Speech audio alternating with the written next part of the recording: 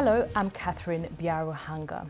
We start with the conflict between Israel and Hamas. President Biden has welcomed Israel's decision to formalize brief humanitarian pauses in the fighting in northern Gaza, calling it a step in the right direction. The agreement came after weeks of US pressure. The Israeli defense minister said the pauses would not interfere with Israel's military objectives. Meanwhile, health officials in Gaza say there have been Israeli airstrikes on or close to hospitals, including the biggest in the territory, Al-Shifa.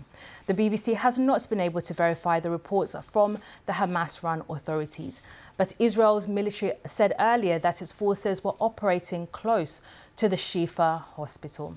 Well, let's speak to our Middle East correspondent, Yolande Nell, who's in Jerusalem.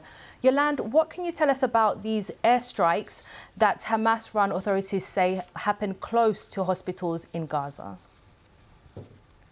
Well, there's 3 hospitals in Gaza City that are included in this statement. We also know that there has been other military action close to the Indonesian hospital, which is further north in the Gaza Strip. But in particular, if we look at the Shifa hospital, the biggest hospital in the whole of Gaza, where, of course, there are thousands of people who have been sheltering in the grounds, as well as the patients and the doctors who remain there and complaining that they have, very short on supplies. These are very difficult circumstances in which they're operating. We know already that there has been fierce fighting very close to the hospital in the past day.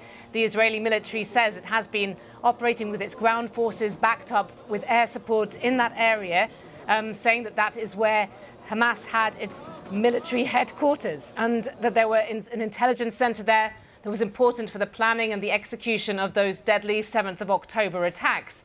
Now, there are videos that we're really not in too much doubt about because they're from several angles simultaneously inside what is clearly the Shifa hospital at night. You can hear this sort of whiz of a missile that hits in the courtyard, and then in one of the videos you see a man has been hit, that he is covered in blood.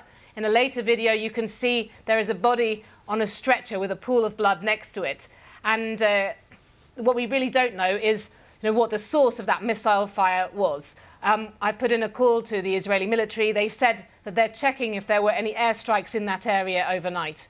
And this is not the first time that there have been attacks around the Al-Shifa hospital. It's a point of interest during this conflict. Oh, definitely. And what we've had from Israel in the past is they have said quite clearly that they believe that Hamas uses the Shifa hospital, buildings within it, and an underground tunnel network there in order to act as a kind of command and control center.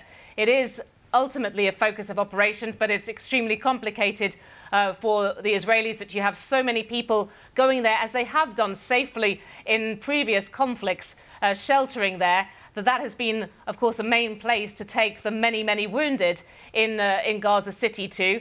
There's been intense Israeli bombardment of Gaza City in recent days, and that has led to more patients being rushed into the Shifa hospital. And the doctors and the staff there deny that their premises are used by Hamas. Thank you very much, Yolande Nell, our correspondent there in Jerusalem. Hamas-run health ministry says that over 4,000 children have been killed since the start of the war and thousands more have been injured. Israel disputes these figures, but the World Health Organization believes the numbers are credible. Some of those wounded now face lifelong disabilities, left unable to walk or are paralyzed. Working with freelance journalists in Gaza filming for the BBC, our correspondent Yogita Lemay reports from Jerusalem.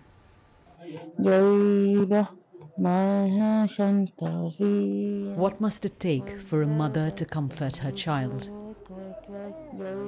when reality is so devastating? 2-year-old Fatima was stuck under the rubble of a bombing in Gaza 3 weeks ago. Nihad and her husband had tried for 14 years to have a baby. And then Fatima was born. What is her fault? What did she do wrong? We have to constantly give her painkillers. As soon as the effect of one wears off, I give her another. Her life revolves around painkillers. and every other day she undergoes surgery. Trapped in Gaza under the constant threat of being bombed. Hospitals fill up with more wounded children. Amira al-Badawi, 13. 7 of her brothers were killed, and her mother too. Her father says they'd fled to southern Gaza for safety. That's where they were bombed. Amira has spinal injuries. I want peace and security. I want to be treated and go back to normal life, to my home, she says. I want to feel safe. It's not clear if Amira will be able to walk again. Yogita Lamai, BBC News, Jerusalem.